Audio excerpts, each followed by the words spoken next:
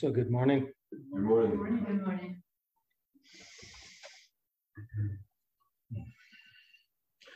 I would like to begin by first off thanking you all for being here after this has been a hard week.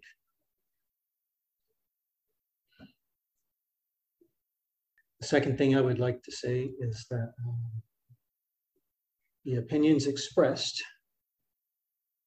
are not necessarily the opinions or the views of San Antonio Zen Center, its board, or its members. This is my limited view, my stinky opinion.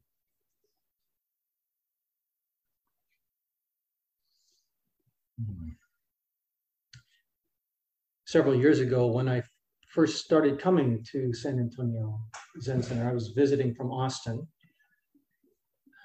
Zenpo John Grimes would invite me down to give a talk periodically.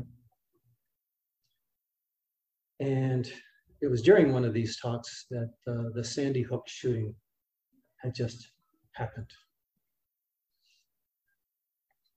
And so I gave the talk, and there was someone in attendance who I think kind of wanted me to take a stance or condemn, make a statement about it in like a political sense. And I deferred because my thinking at that time was I want everyone to be able to feel that they can come to the Zen Center, no matter what your political affiliation is, no matter what your stance about certain things is. Zen centers are a place for people to wake up. Because even though we sit with each other on a regular basis and have developed a certain intimacy, we don't know what someone's views are a lot of times.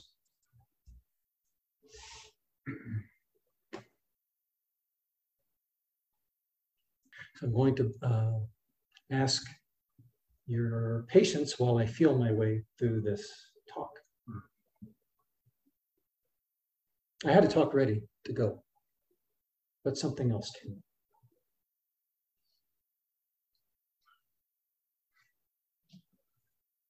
So after the Uvalde shooting, I thought, how long are we going to let this go on?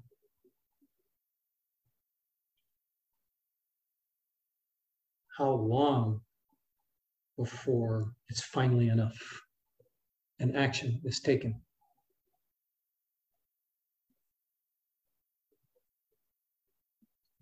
How long before I finally say something?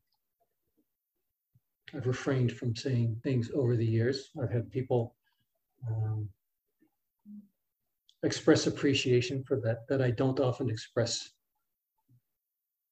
political views. Folks don't want to hear my stinky political views. And I've tried to strike a balance between expressing myself and not alienating people. So if you're a conservative Republican, you're just as welcome here at the San Antonio Zen Center as if you are a liberal Democrat,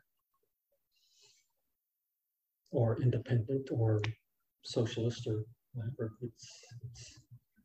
It's your transformation that I'm interested in. It's your practice that I'm interested in.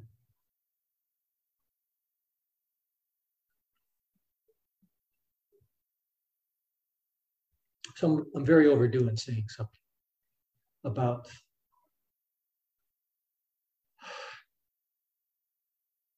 this very painful pattern that began, to the best of my memory, in Stockton in the 80s. Stockton, California, if I remember correctly.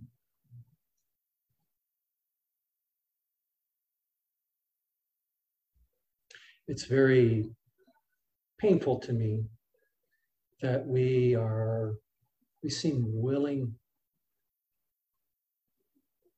to sacrifice people at the altar of the absolutism of the Second Amendment. And my views are known among my friends. I very rarely ever post anything on Facebook, simply because if I were to say these views, I would just be in an echo chamber.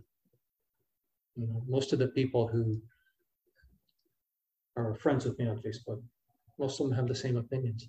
Not all. You know, I've received hate emails and borderline threats from people who are also veterans, who think I have betrayed them by having a liberal point of view. You know, and I don't like guns. People I've known have disowned me, you know, that I've known from the Marine Corps for 40 years ago when I was in the Marine Corps, because I'm Buddhist, which is just fine. Which is just fine. You know. But one of the reasons, one of the reasons that I haven't said anything or I have justified not saying anything, I'm not sure which, is because I don't want anything to happen to the song. If someone were to stumble across our podcast on Spotify and take umbrage at what I've said, I would not want to. I don't want to put anyone in any harm's way if they have a beef with me. And something still has to be said. So, you know, whether as a result of this talk, folks in this room or on Zoom or listening on the podcast, want to distance yourself from me, disown me, I understand. I understand. But the Buddha's teachings are that we care for each other, that we take care of each other, that we look at that we take an honest and hard look at our suffering,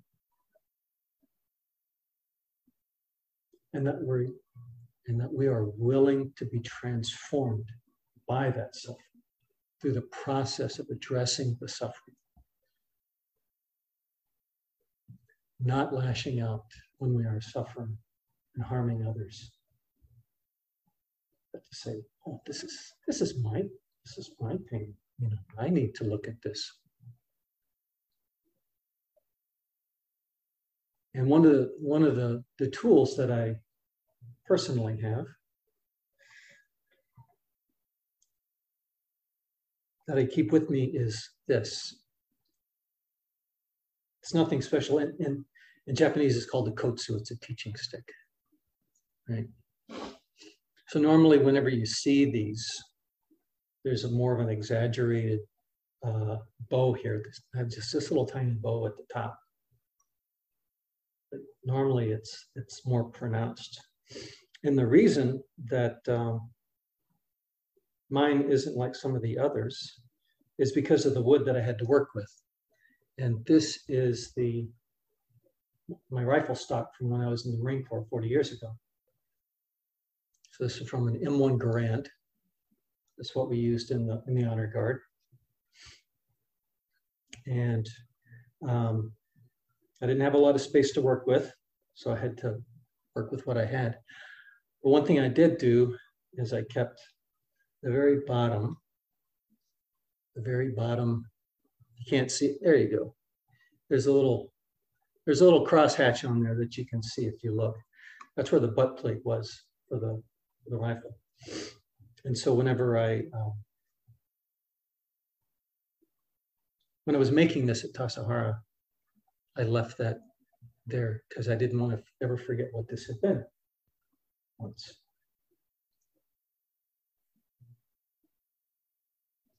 I showed this to the person who was going to become my teacher later on, and he looked at it and said, "Oh," he says, "you're into symbolism." Yeah, we need it. We need it. So this kotsu is a reminder for me of my vow not to do harm. Some of you have heard me say there was a mantra in the Marine Corps. It was called spreading hate and discontent. That's my mantra is a little bit different. It's a little bit more contentment and encouragement.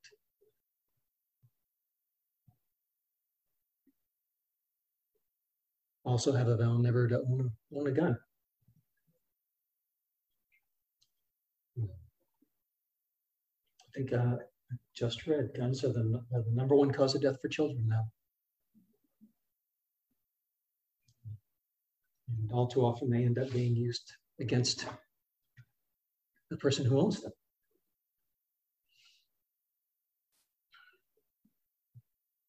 So I'm going to do what I can to speak out, to speak up, to find my way in the process of doing this.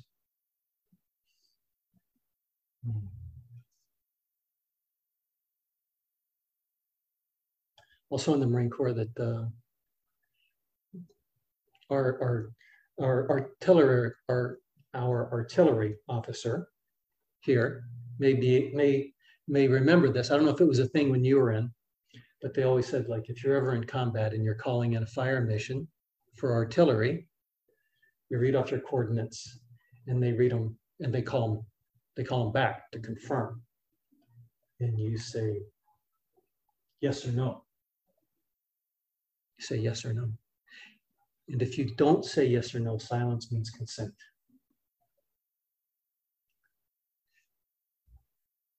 So being silent with these, all these school shootings has just been my form, my very, my well-intentioned but unskillful way of consenting by not saying something.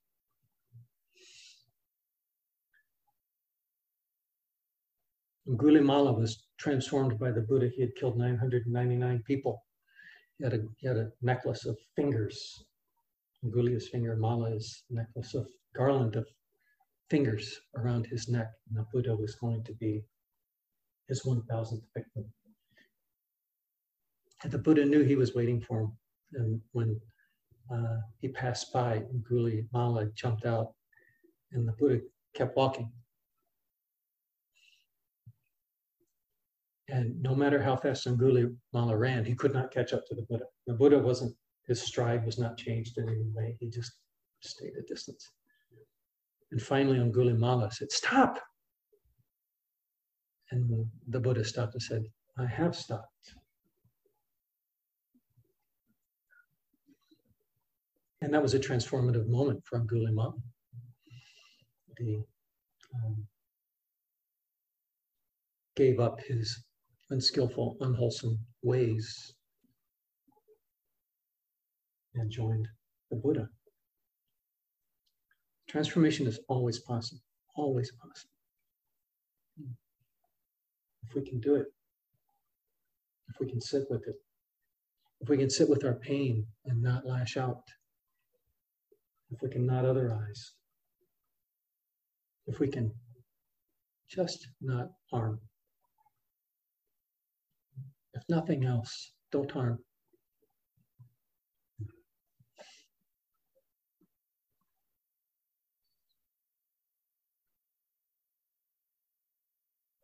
sad. I feel a lot of sadness. As I said, it's been very difficult. We have no future if we kill all the kids. You know, no parent needs to wonder if they're going to see their child again when they send them off to school.